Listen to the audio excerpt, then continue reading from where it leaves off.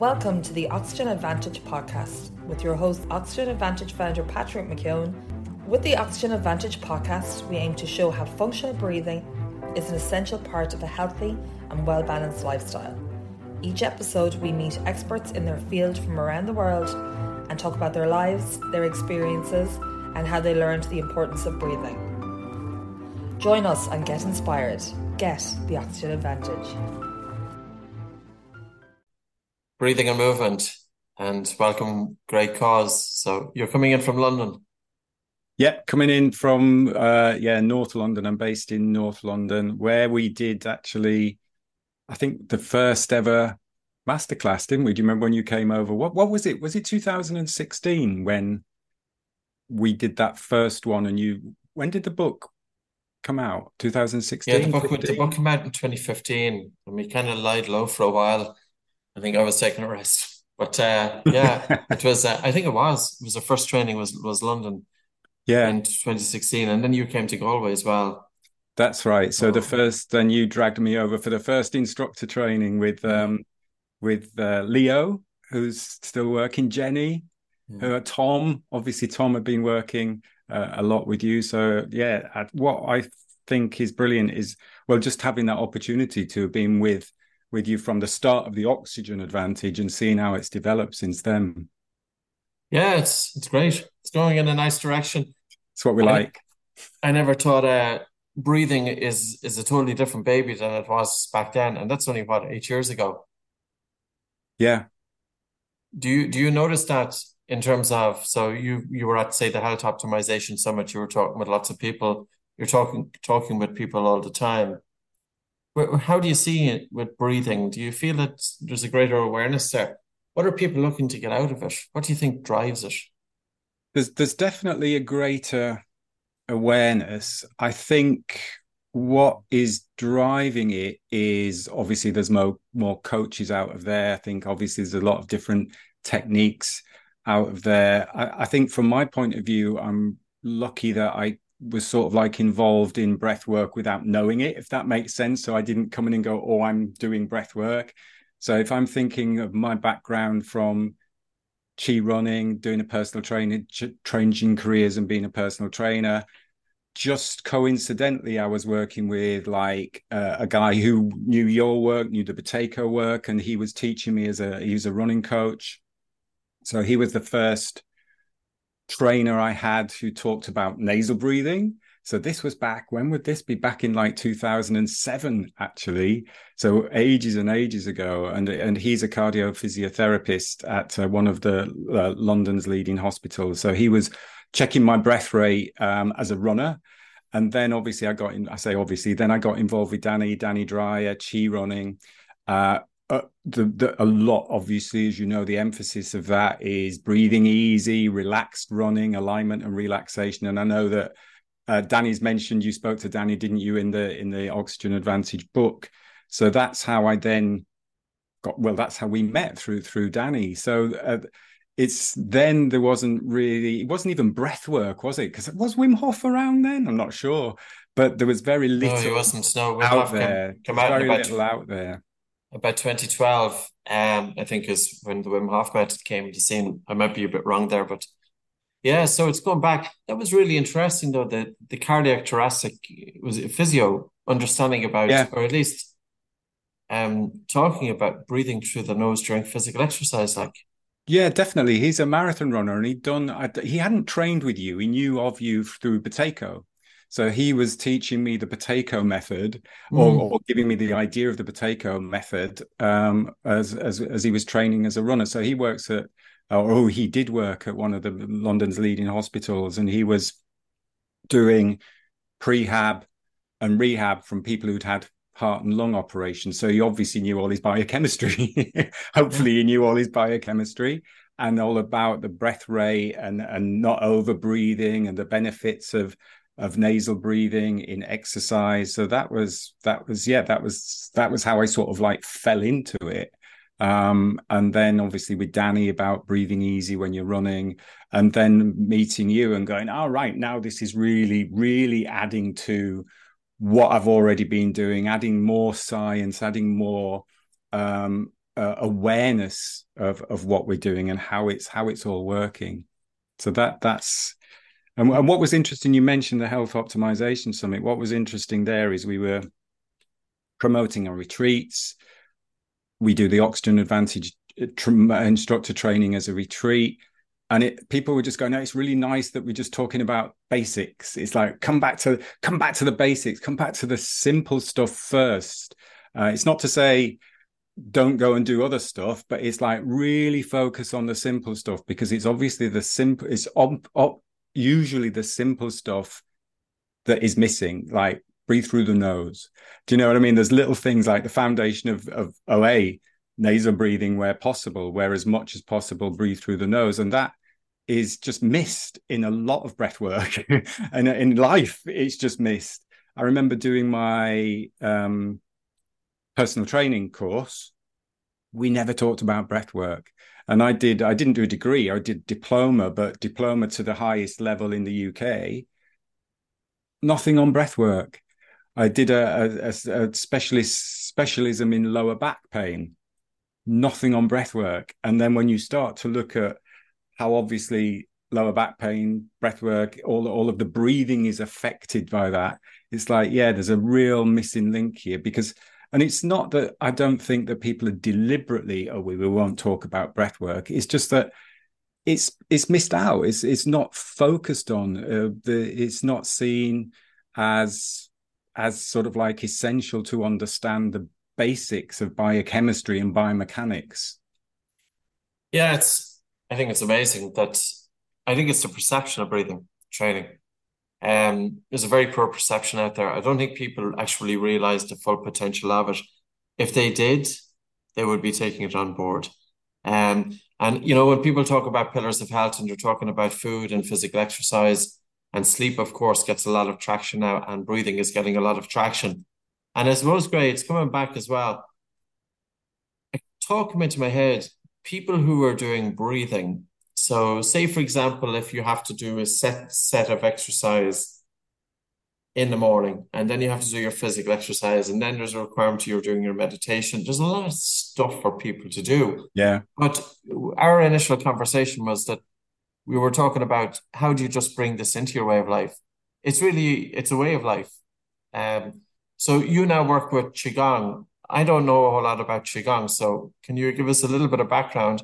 And in terms of bringing breathing, the bigger picture, bringing breathing into no matter what you do. Yeah. That's to make it accessible for people. Yeah, so just a little bit of basics on the Qigong that I'm working with. So firstly, what I want to say is there's no way I'm a master or anything like that, and that there's going to be plenty more people out there watching this or listening to this who have got a lot more experience in Qigong than I have. But what really resonated with me is one, coming from the background of Qi running, which was the basics of energy efficiency, moving with the least amount of effort, breathing with the least amount of effort, and some very, very simple focuses, sort of like Qigong focuses. That really encouraged me to then explore a little bit deeper into Qigong. So it's basically based on an ancient Chinese practice, based on Chinese medicine. There's loads and loads of different forms. Qi means energy. And like you mentioned there, it's like we think of like, right, we say energy. So we got to get food and exercise, and we think of all of those things as energy. But actually, where's the first source of energy is breathing in. So energy, breathing in oxygen. Gong means, some people would say work or cultivation. I quite like the idea of cultivation or a skill. So if you think about energy cultivation, and then tie that to Oxygen Advantage. What is energy cultivation? Is breathing in the oxygen, and how do we optimize that oxygen that we breathed in into every single cell in the body? It's breathing light, it's breathing slow, it's breathing deep. So it's that foundation, breathing through the nose. What is lovely again about Qigong is you're then bringing movement with it. And the breath guides the movement in a very simplistic way to approach it. And what I find is good about this is that quite often and I'm sure you know this as well when you're working with people. If you just focus on the breath, a lot of people get stressed out focusing on the breath. And if so, oh no, I've had a few people who are literally like, oh, notice the breath, notice the slightly cooler air coming in through the nose, and they're like, oh my God, I can't do it, because they're not used to tuning in. That there's no connection, there's no awareness, there's no body awareness. So actually, that can be a big challenge for a lot of people. So actually, if you take away the focus from the breath and put it into a really simple movement that anybody can do, that's a nice way of teaching breathing, but without focusing a lot of attention on the breath. And that, I think, is good. The other thing is it's movement, because again, like you say there about bringing breathing into, how do we encourage people to notice breathing practice as like part of your everyday, not about you have to sit for 20 minutes in the morning and do a breathing practice, which is great if you can. How do you bring that into your everyday practice? And that's another thing about doing some simple movement. Some of it is like stretching, you know what I mean? It's like, oh, nice big wake up yawn or something like that. And if you do one or two of that and a little bit of movement, a little bit of twisting, it can make a big difference just to get people engaged with it. I suppose the other thing is, if you understand about breathing during movement, you can set up the right factors in terms of increasing oxygen delivery to the tissues, improving your blood circulation, opening up the airways, but also recovery post-movement. And it's not, of course, just Qigong, but it's any movement. And yeah, I often think about the yoga students. They go into a yoga class and they're in there with their class, and there's very little instruction on whether, with some instructors, whether to breathe in through the nose, out through the nose, etc. Whether to breathe light, that's often overlooked, really softening and breathing less air to the point of air hunger to help improve blood flow and oxygen delivery. Oftentimes it's the contrary. What's the tradition in Qigong? If you were to peel away the years, how was breathing? Did it get much attention? And if so, what was taught? So how I've learned it, and obviously I brought in what I've learned from you and from the Oxygen Advantage and from the other breath coaches, is you are breathing light. So say I'm going to really simple example of just doing a simple movement of something like that. I'm not doing big huffy puffy breaths. I'm just doing soft, easy, light breath in, silent, quiet breath out. I'm not even thinking about the breath. And what is also happening is the breath is slowing. And then I'm also, oh, look, I'm creating space here and I'm expanding the rib cage so I can breathe deep without forcing the breath down there. So that's a really simple movement that anybody can do. So if you go to a yoga class, not knocking yoga or anything, and you get people doing trees and twisting, and a lot of people go to yoga thinking it's like a stretch session, which is great, which in some cases it is, but it's stretch and strength. What I love about it's like the Qigong is the very, very simple movements to start with, where you can just do stuff very, very easily. And because the breath is guiding the movement, if you get to the point where you're holding the breath because you've got pain in your shoulder, you stop. So for that particular movement, so the breath is going, hang on a minute, you've got pain in your shoulder, I need to just to back off.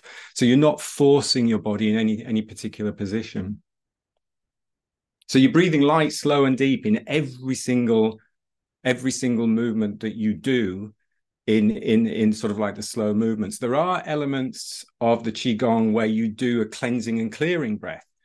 But it's like the OA, it's like when we're doing sort of like recovery breaths, if you've got to that point where you just need to let go and have that good breath out through the mouth, of that cleansing and clearing, getting rid of the excess CO2, the stale energy or whatever, where we need to occasionally. But you wouldn't do lots of that.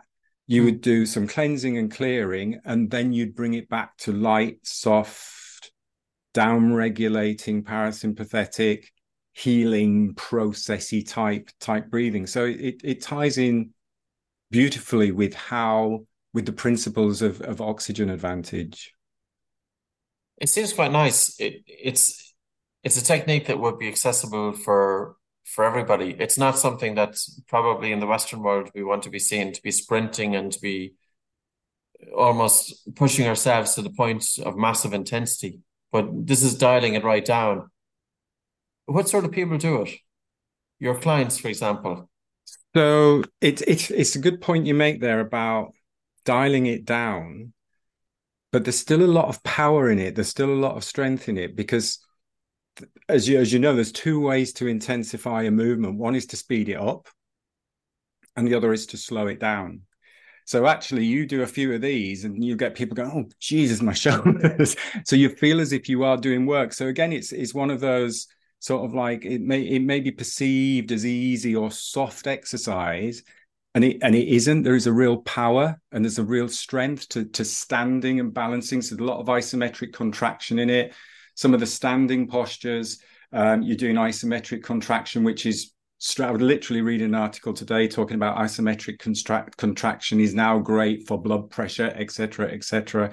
There's a lot of that in the standing postures.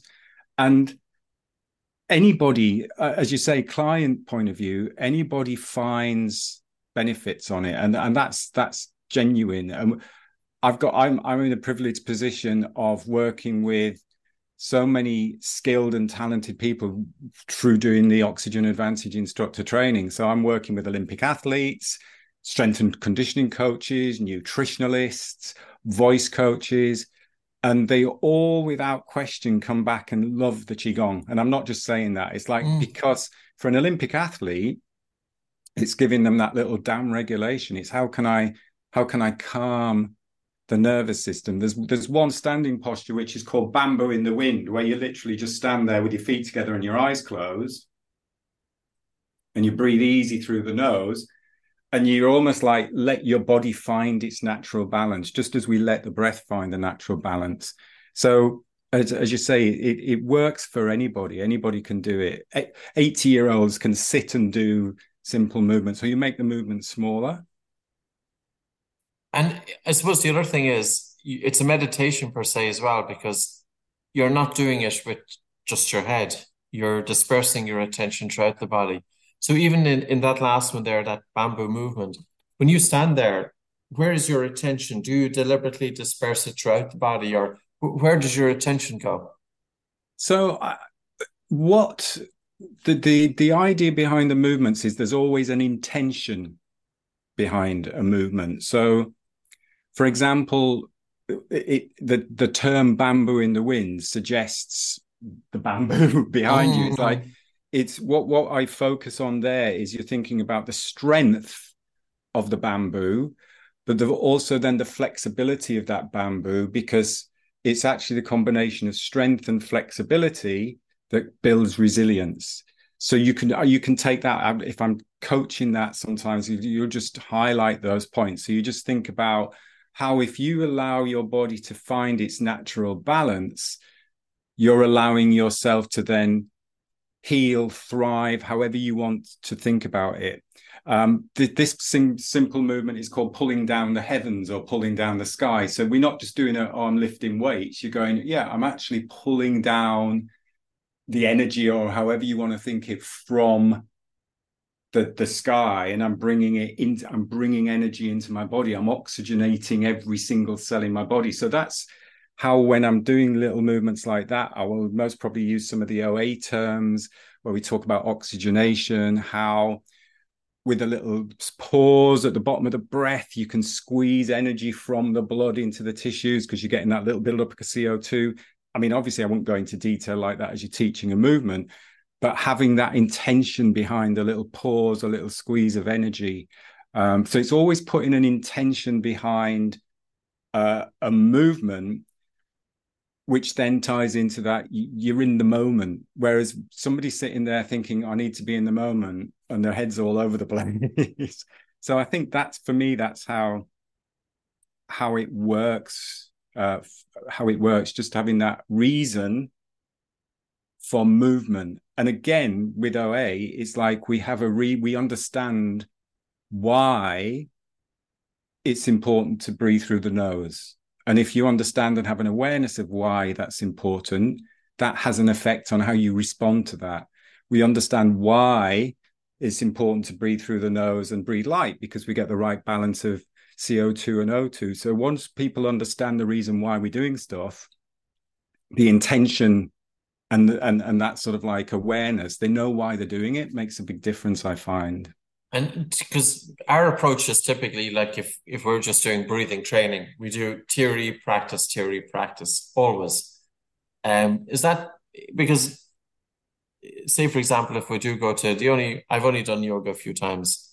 Sinead just come around here. She hasn't been here in a while because I've been traveling, and she goes through the poses with me. But very often yoga is going straight into the poses. But if you're doing, say, Qigong, do you do a little bit of the theory? I know you're talking about intention, but do you do, say, 10, 15 minutes of the theory in terms of bringing together breathing with the movement so that people then, is it that kind of style? I suppose it depends what the purpose is, what I'm teaching, what the purpose, who is there, whether it's a group, whether it's a client. I like the experience. I think it's important to give people the experience so they can actually experience what you're doing. So I think what I will tend to do is, if I'm doing sort of like a class with just clients, not doing an instructor training, I will most probably be doing stuff and just explaining a little bit of the theory, because we don't want to overcomplicate things. Yeah, too. We don't want to be, I wouldn't talk about hypoxia and hypercapnic when we're doing a little bit of Qigong movement, because it might not be the right time to mention that. But as I say, you can get that sense of just understanding about, you can highlight the importance of nasal breathing, even just in the bamboo in the wind, or even just in a breath awareness practice. So it's just chipping in, it's just giving them those little pointers as you work through a particular practice. I'm doing some corporate stuff at the minute, so this is slightly different because you've got 8 sessions, so we've got 8 specific sessions. So we'll chat, and then we'll have so the first session is awareness, and then I'll talk a little bit about biochemistry. We'll do some awareness. I'll give them a little bit more understanding about the biochemistry. That's session 1. That's all we need in session 1. I don't overcomplicate things. Session 2, right, where's your diaphragm? Have a little prod, feel the ribs, feel your back. A little bit about biomechanics, show them a graphic of the rib cage movement, and then get them to do something like that and go, right, so now you can feel, oh yeah, my ribs are expanding, my spine is expanding. So you're talking about the biomechanics as let's have a little twist. What happens to your rib cage? So I'll talk about that as you're doing a particular movement, because then they can feel it as you're delivering it. Session 3 will then be the rhythmic breathing, the cadence breathing. So why are we breathing 6 breaths per minute in this practice? So give them a little bit of heart rate variability. So you can see there's a little bit of taster of the theory, but predominantly practice. Obviously, it's different if you're then doing instructor training, because instructor training, you're doing loads of theory, but you've got to get them out and practice as well, because it's, as you know, and what I find about the way particularly works well for me as a coach, and the way I've found that works really well for clients, is to do the retreat style. So it's a little bit longer, and it puts people in a creative state as well. So you're not just learning, you're being creative as you're learning, and I find that's a good way of having that space to absorb stuff more mentally as well. So yeah, I say yes to answer your question. And I suppose, the retreat, you're really being immersed in it. The people who go to do Qigong, why do they go there? Because I'm still trying to get my head around a little bit. For what reasons? Would they do it for enjoyment, or would they go there for a specific reason? If you were a PT, or if you were If you're going down to the gym, you're probably going down either to get stronger, to faster, fitter, to lose weight or something. There's a specific reason. For Qigong, what's the reason typically? It's a very good question. So I'm thinking from a point of view of coaching Qigong. I don't think I'm getting people who just come for like, oh, I want to practice Qigong. So I think coming from my background originally as just personal training and running coach, the people I'm working with tend to be coming for general health and well-being. And then it's a bit like the OA stuff is then they don't come and go, oh, I need to learn how to breathe efficiently and how to do Qigong. It's like I'm coming because I want to feel better. I resonate with you as a coach. And then what I'm saying to them as a coach is these are the tools that you can use to help build resilience, improve your immune system. These are the studies. Here's all the studies on OA stuff, 20 years of worth of Patrick studies that we can refer to. Here's the studies on Qigong that has really helped people increase vitality. And if you combine the two together, so they're not necessarily coming to do a Qigong class. I think, again, it's ultimately what do people want? And people want to feel better. They want to feel relaxed. They want to feel safe with a coach. They want a little bit more energy. They want to get a little bit fitter. But I think, again, I think the clients I tend to attract, because I stay away from all of these quick fixes, as I know, it's just like, I'm not going to say to people, come and running will lose weight or breath work will lose weight. And maybe I miss a little trick on that. I can't do a 5 ways to increase your whatever. It's not. It doesn't feel authentic to me. And I go from the point of view of we can all grow and we can all get to a stage where we thrive, and that's what I want. I want people to be thriving in what they're doing. If we're constantly pushing, if we're constantly seeking the next goal, we're never going to get there. We're always going to be disappointed. So that's sort of like that's the way I sort of like put a way across to people to say that's hopefully what I can help you with. I think it's necessary. It's about down regulation. Society is pushing us enough, Yeah. isn't it? And to be able to take some time out away from screens, away from the noise, and give ourselves some attention. And Yeah. I think a lot, it comes back to what you were talking about earlier on, that people do have difficulty getting out of their heads. They do have difficulty putting their attention on their breathing. So you're using the combination of movement and the breath to get out of the head.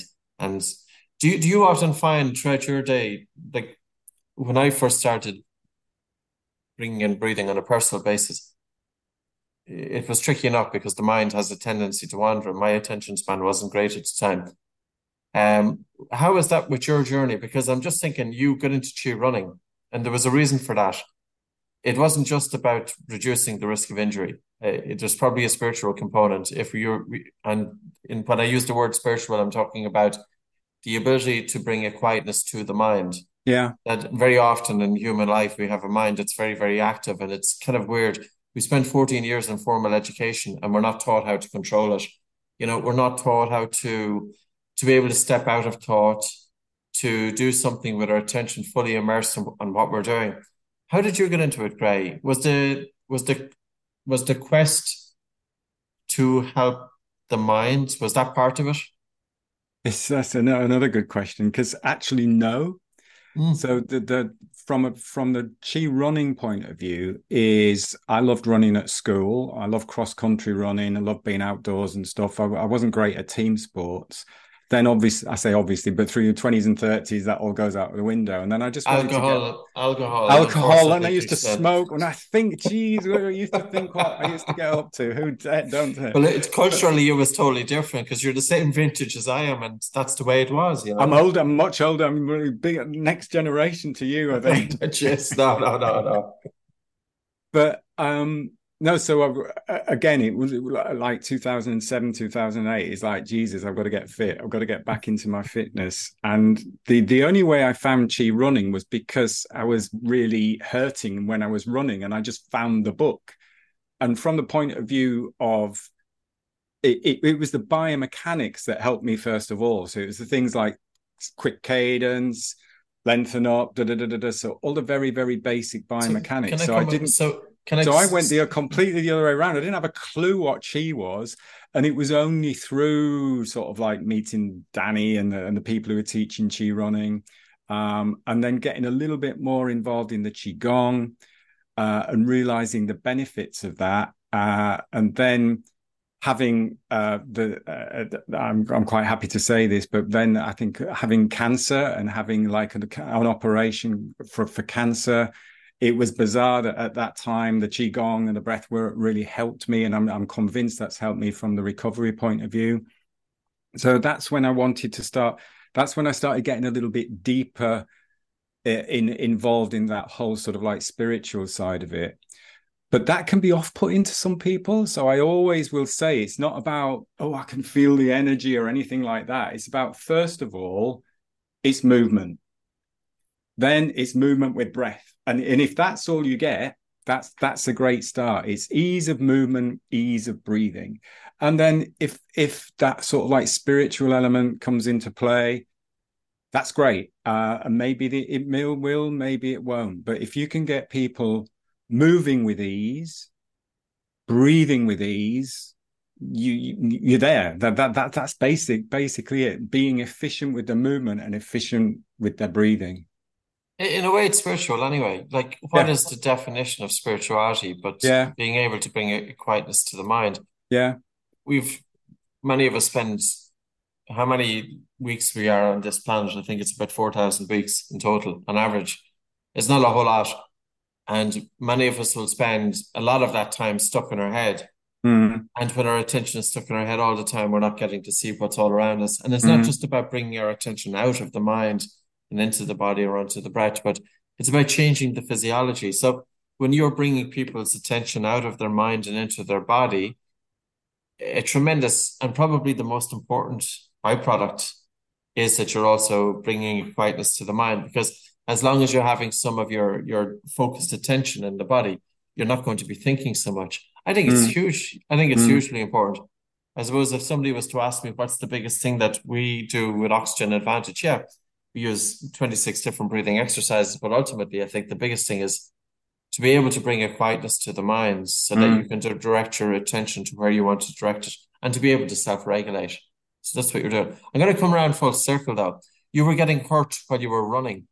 So was it because you were plodding and striking the ground too hard, or what? Why do you think? So I think the first coming back to running, I started off at the gym. So I was on a treadmill, and the trainer would give me a mile to run as fast as possible as a warm up, and it's like, is that a good idea? No. Hope the trainer's not listening at the minute. So he was like, I hope he is, so that you learn something from it. And it was just like, he was like, that's fine. It was like, let's do your cardio, let's get you warmed up, but it was just maybe pushing me too much. And my structure, my musculoskeletal structure wasn't supporting that stress. And that was when I was thinking, right, there must be a way of being more efficient as you're running. And that's when it's like, actually, if you listen to how you are breathing, you can't overwork your body, because you'll be overworking your body if you're gassing out, or if you're holding your breath. You know that your body's in a state where you are maybe pushing it a little bit beyond where you are comfortable at the minute. So if you're gassing out breathing, you're going to injure yourself, or it's going to be sore at least.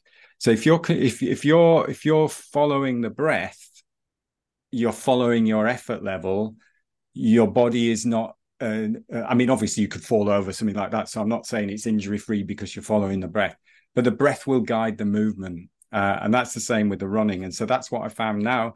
Now with my running, I had COVID in March, which is the first. I thought, oh yeah, I'm fine, I got away with no COVID, and then in March it just knocked me for 6. And it was fascinating how one morning after that I'd go out and I was fine, run. The next morning I'd go out and it's like out of breath. And if I wasn't more aware of the breath guiding the movement, I would have got, oh yeah, I need to push through that. And I knew in like, I need just to back off. So I walk. And then the next morning, like, why does it feel so different?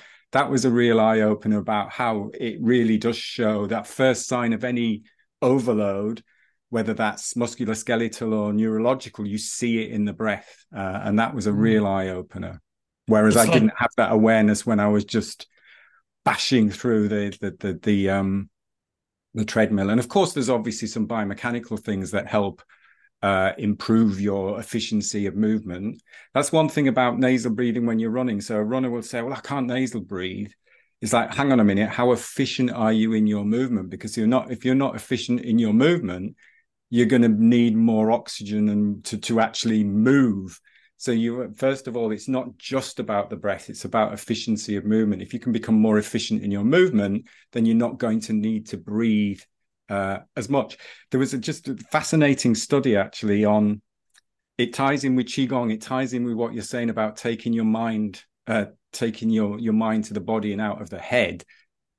And it was a study on runners about smiling and about actually relaxing their face.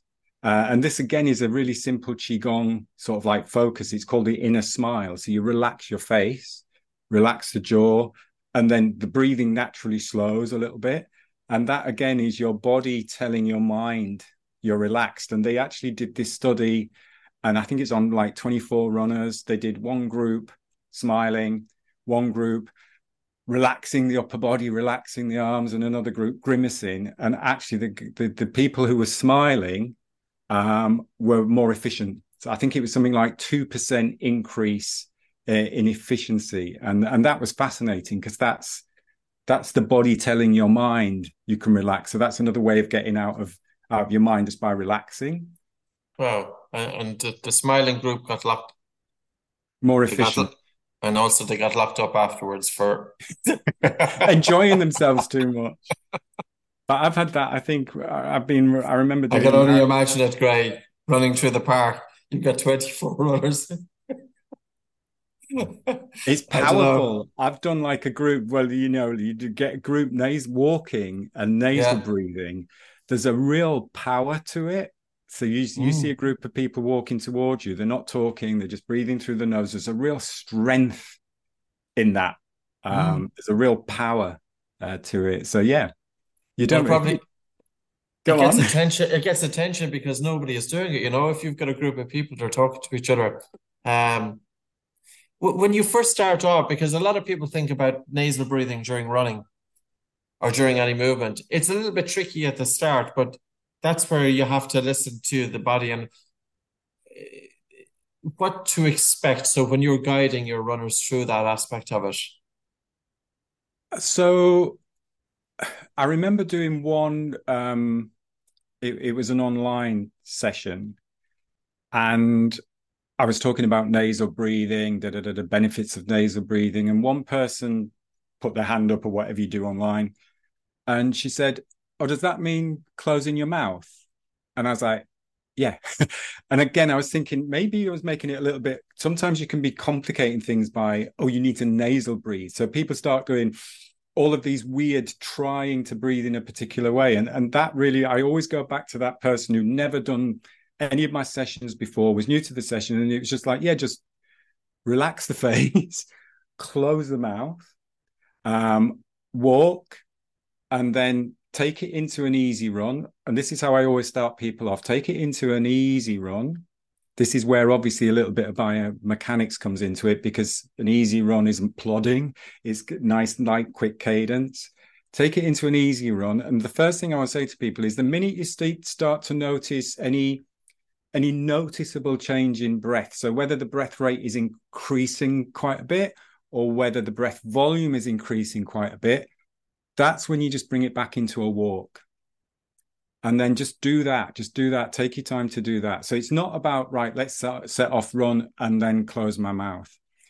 And again, interestingly, just a little story on this one is I did that with a group on the instructor training course.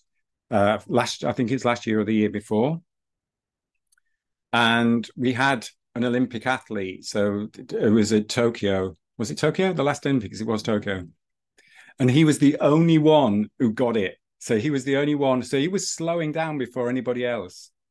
So everybody else was running, and then they'd go, yeah, I'm fine. And you could see them because they were going into that, I need to get a little bit further. I need to be a little bit better than the next person.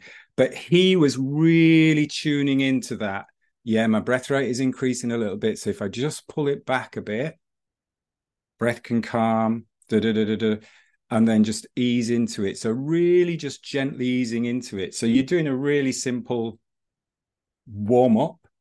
And then once I've got people comfortable with that, I will do the little breath holds, maybe get them to understand a little bit about the benefits of the breath hold. So the more you are comfortable with breathing without breath holds at the very beginning, the more then you explain to them, actually, when you do that little pause for a few steps, you're actually getting more energy. You're squeezing more oxygen from the blood into the tissues. You're getting more CO2 buildup. So you're really doing your cardiovascular training before we then start running, so that when they start running after a few little breath holds, it's like, oh yeah, it's a lot easier.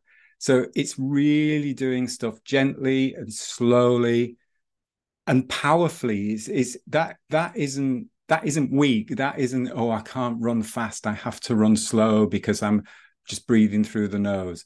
Another little anecdote, tell me when to stop because I can talk forever. There was a guy who came, my nephew and his wife came over down for dinner, and his half sister brought her boyfriend over for dinner. I'd never met them before. This guy's in his 20s, and we were literally had dinner, and we were talking. He was a really keen runner, and I literally talked to him about cadence, so a nice light quick cadence, and talked to him about nasal breathing. That was it. Didn't do any training with him. And it was about a month later, he texted me and he's like, I've just taken 5 minutes off my 5K. And he said, that's all I've done is I took on board that idea of breathing through the nose, backing off a little bit and quick cadence. And that, do you know what I mean? We didn't do hours and hours of training. He didn't pay me anything. But that was like, and this guy's in his 20s. So he's young. It's quite nice when people like that take things on board and then actually really feel the difference that slowing down to start off with makes you more efficient. And then once you've pulled it back a little bit, then you can put the power behind it. Then you can put the speed behind it. Totally. And the other thing is, when you first do your physical exercise with your mouth closed, there's a stronger air hunger, which tells you that there's a buildup of carbon dioxide in the blood. But the more you expose yourself to the increased CO2, you reduce the body's sensitivity towards carbon dioxide, and carbon dioxide is the driver to breathe. So your breathing during physical exercise reduces. So in other words, you train your body to do more with less. One person I was thinking about is Dr. William Hang, and he's an orthodontist. I met him in California. It's going back quite a while. And he just did the Boston City Marathon, and he did it about 3 months ago, whenever it was on. And the Times wrote an article on it. And at one of the stages, well, he had his mouth taped for the entire marathon.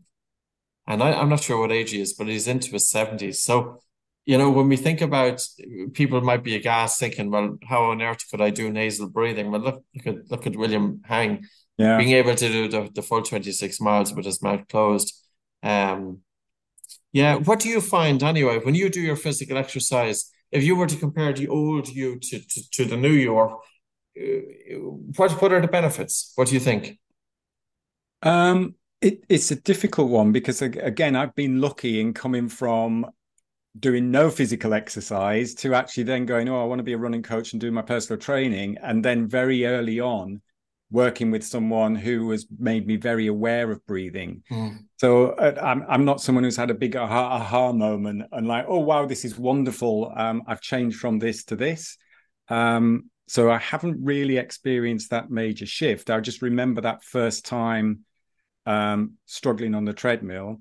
I do remember maybe running marathons. But it's interesting, even when I was running marathon back in 2010, I'm looking at pictures and my face is relaxed, my mouth is generally closed. So I don't think I'm not saying I'm wonderful all the time. Do you know what I mean? And I'm certainly not. And there's certainly I'm learning all of the time. But I don't really have a big comparison personally. But what I do see is the comparison in clients, and this is where I'm noticing it. Is you see people who just go, "Oh my God, that's something so simple has made such a difference." So that's where I see the changes. Interesting. Just going back to that running a marathon and mouth tape. Interesting one because hydration. How did he hydrate himself? So you would have needed hopefully to just get some hydration in during that as well. There's a few articles that are written online, and to put up a few of them just to show people. I think this is going to get much more attention because it comes back to you said that you did your personal training. There's plenty of strength and conditioning coaches, and they've never received any instruction on breathing. This one here is Michael Fennell. He's a professor, and it's the Department of Management. The title of the article, "The Athlete's Secret Ingredient: The Power of Nasal Breathing." It kind of says it all. It's a review article, and he'll go through all of the different things that the nose does. Observing Roger Federer ranked, or age 37, ranked number 3 in men's singles in 2018, and shows Federer's mouth is almost always closed during competitions. On the other hand, Naomi Osaka, winner of the US Open, frequently appeared to be mouth breathing during play between sets and during the award ceremony. However, will her stamina hold up over time? So it's interesting, isn't it? That okay, this is a 2019 article, and I'll pull up some of the work of George Dallam as well. That the scientists and the people who do write the articles are getting a little bit more interested in it. It's taken a long time though, hasn't it? It's definitely taken a long time, and I think one point that is often missed is when we just talk about nasal breathing and mouth breathing, is like there's a difference between gassing out mouth breathing as opposed to just sort of like that quick cleansing and clearing. And this is one thing that a lot of clients, again, will say. It's like, oh, I can't open my mouth. And it's like, actually, when you do get to that point where there is a buildup of CO2, use it either as strength training to build your resilience to CO2, or if you're in competition, like you always say that people often miss, is like, breathe out through the mouth. So there is a difference between mouth breathing in just, and this is why I think the Qigong is so nice, is it's like it's cleansing and clearing, it's clearing out. And also nasal breathing is like if you're pulling as much air as possible through the nose, it's like, hang on a minute. So that's, again, I think that's something that often when we're looking at these studies and it talks about mouth breathing and nasal breathing, it's like, how are they comparing it? And it's always like photographs as well. I think that's not a great thing, is when somebody says, oh, look, he's got his mouth open. And it could be like, or look, he's a terrible runner. He's going to heel strike. And then at the next point, he would have landed on the ball of the foot. So we've got to be, as a coach, I'm really careful not to be judgmental from that point of view and really highlight the nuances of an efficient nasal breathing. But as you say, that important element of like, it's just slow down a bit so that you have the key word in there was stamina and endurance, wasn't it? It's like you want to be able to keep going and not gas out. Yeah, no, it's a good point. It's not that we're advocating nasal breathing to the point that we go blue. But it's about gently using the nose, breathing through the nose to add an extra load onto breathing to cause the body to make those adaptations. So I'm just going to put up another paper as well, because sometimes I think it's important this is a very interesting article here. It was published in about a year ago, just over a year. Breath Tools, a synthesis of evidence-based breathing strategies to enhance human running. It's quite a scientific article. They do cover, of course, respiration. They cover nose breathing, respiratory muscle strength, etc. Respiration is a limiting factor. And what can you do? Because it's breathlessness, that sensation of breathlessness is often the limiting factor in sports, but yet people often think, well, it's due to poor conditioning, but it can be due to dysfunctional breathing patterns. And I'm going to just pull up another couple of papers here. This is George Dallam, who's done a little bit of research, which is great to see the scientists getting on board, because of course that's what we want. The effect of nasal versus oral breathing on VO2 max and physiological. Let's look at this for a moment. Oh, it's brought me through today. Can you see that now? Yeah, I can see that. Yeah. So basically, this table here is interesting enough. Oh, I can't see a table. I can just see the Oh, okay. title. So yeah, so it changed. So I'm going to jump back out of there and I'm going to go into the PDF. And I'll just scroll back on this. So down to this table. Oh, that's it. Yeah, I can see that now. So they got 10 recreational athletes. They had them breathe through their nose exclusively for 6 months. And then they tested them, nasal breathing versus mouth breathing, during a graded exercise test. And they found that with nose breathing, they did wear a nasal dilator, which is fair enough. It helps open up the airways, especially if somebody has a compromised nasal airway. That with nasal breathing, they were able to achieve 100% of the work rate intensity as with mouth breathing, but they had 22% less ventilation. So you spoke earlier on about the biomechanics, and if you've got good movement from a biomechanical point of view, you're going to save energy. This also, if we have good breathing, we're going to save energy because it takes quite a bit of oxygen to support the breathing muscles. And even as we're sitting here, maybe about 2 to 3% of the oxygen that we take in is supporting the breathing muscles. But the more we work our breathing muscles, the more oxygen that needs to support them. And if we have poor breathing patterns, that of course increases. And during high intensity or maximum exercise, it could be as high as 15%. But if somebody has dysfunctional breathing, it could be 20%, it could be 25%. So it's something to be thinking about, breathing. What can we do? And when you think about breathing per se, you're talking about the biomechanics, the biochemistry, the pace of breathing. And the other aspect then is, in terms of the biomechanics, is both the strength and the function of the diaphragm. How much time do you normally kind of break it down? Because people might feel, oh my God, it's so complex. Again, it depends on client, depends on what the program is. But one of the things I focus on when I start off with biomechanics, I don't necessarily start with the diaphragm. And I start with the spine. Because actually, again, if you think where the rib cage is attached, it's attached to the spine. So actually, if we're in this position, because we're on a computer a lot of the time, then you can feel the diaphragm. You can most probably breathe light and slow, but you're restricted here. So also you can be in this position here. The diaphragm's in the wrong place. So actually, for me, again, goes back to what I learned from Danny in Qi running and the whole Qigong. It's about that lengthening from the crown, because that lifts the spine, which puts you in the right place to start off with. Because it's all well and good to talk about the diaphragm. It's not very easy to feel the diaphragm. It's not like, as you know, it's not like if I go like that, I can feel what it feels like to lift a weight. I know what that feels like on my muscles. Can you feel the diaphragm? Not really. But getting the diaphragm in the right place is my starting point.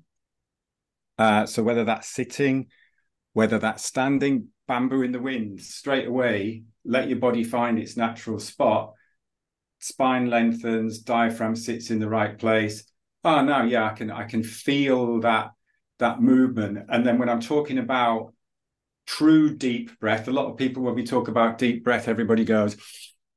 And I remember one of the first instructor trainings we did, and it was like, actually, it's not about volume, it's about where you feel it. So I will actually not focus on the diaphragm. I'll come a little bit below the belly button and go, actually, can you feel in your lower abdomen as you breathe? How does that area respond? And then if they can breathe true deep breath, they go, yeah, I don't have to breathe a big breath. And then it's like, well, there's the diaphragm. there's the pelvic floor. So again, it's all about experiential first. Feel the ribs in the right place, feel the spine in the right place. And then I'll get them to feel their diaphragm. Breathing into the back is a massive thing that a lot of people come back to. I never even thought I could breathe into the back. So then getting the back moving, getting a little bit of movement in the back. Because if there's no flexibility, if there's no movement here in the rib cage, if we can't rotate and we can't get the spine in the right place, it's like the diaphragm's not going to work as efficiently as it can be. So it's setting up the structure first. And also biomechanics about how do I land on the ground? Because that, of course, will affect your breathing. That's why it's important. Like for running, it's going to feel very different when you're running to if you're lying on the floor and breathing. So biomechanic, whole body. That's so cool. Well, I'm just conscious of time. And Yeah. where do you think it's all going? Breathing. I think people, hopefully people are realizing that it's not exercise. I think exercise is changing. There's a brilliant book by Dan Lieberman called Exercised, where he's talking about actually it's about movement and it's about how we live our everyday lives. And he looks at the Tarahumara tribe, and it's like they don't go training for their ultra marathon. And I think a lot of exercise in the Western world is still set in the 80s, like we do now cardio or all of that. And I'm not saying there's anything wrong in that, but I think a movement forwards, or certainly what I see as my sort of like my mission or how I want to help people, is to realize that you don't have to kill yourself to actually feel good. And as you say, move with ease, breathe with ease, be confident in how you are feeling, how you're moving, how you're relating to people. That is for me what is key about how you thrive rather than how you survive, and how you just feel comfortable in what you're doing. And if you can't do something, I didn't do my breath work this morning. Oh no, I failed. That's not going to work because it's just going to put people off doing their breath work. And I know we've had this conversation about breath work. Is that the right word to use? I don't like it. People don't like the word. And breath training, and I even like breath training. Yeah. Do you know what I mean? It's true. Like breath training. Yeah, you have to do something. But of course, we have to train and we have to learn a skill. Again, that's why cultivating energy is such a nice way of putting it. How can I cultivate energy and enjoy what I'm doing? I had one client the other morning who's like, I was putting up a blind and I had to drill into like a metal lintel to put his blind up in the kitchen. And he was like, I was focusing on using the energy I need to use, but not over tensing and breathing easy. And for me, that is like, that's worked. If somebody's putting a blind up, they're doing their breath work. And that I think is hopefully where it's going to. I think people are coming back to that, back to basics, back to simple stuff, hopefully. Great stuff. People, if they want to hear more about you, Gray. Adventures. The website is adventuresinmovement.com. And I do the OA Oxygen Advantage Instructor Training. We do a retreat. I do a retreat with Andrew Ritchie in Scotland, and we do the instructor training. And then they get you, which is fantastic. So all of the work, the online stuff that you do is always the core of any instructor training that we do. We also do retreats. I do running in the Costa Brava, which is nice, which we do Qigong. We focus a little bit on breath work, but that's very much an experiential retreat. So that's sort of like the basics of what I do. Do daily morning classes as well in Qigong and breath work. So lots going on. And do you have Instagram? Yeah, Gray Cause. I haven't been on. I've had a little bit of an Instagram social media break because I think you scroll through and there's like there's so much on. It's absolutely. Yeah, I'm not a fan, even though we have it ourselves and we use it to get out our message. And that's anybody listening, how easy have the big tech giants. They've really got a grip of us, haven't they? Yeah. When you think of 13 and 14-year-old kids, and all they're doing is just scrolling, aimlessly looking into a screen. Anyway, it's another conversation. That's another podcast. But yeah, I think with Instagram and with social media, I aim to be, when I'm on there, just authentic and be there for a reason and give somebody a reason rather than just going, oh, look at me doing breath work. So yeah, but Instagram, great cause. Great stuff. All right, great. Thank you very much. Thank you, Patrick. Have a good rest of your day. Thank you for listening to the Oxygen Advantage podcast. If you liked what you heard, please subscribe and maybe take the time to leave us a review. The Oxygen Advantage podcast is available from all your podcast providers.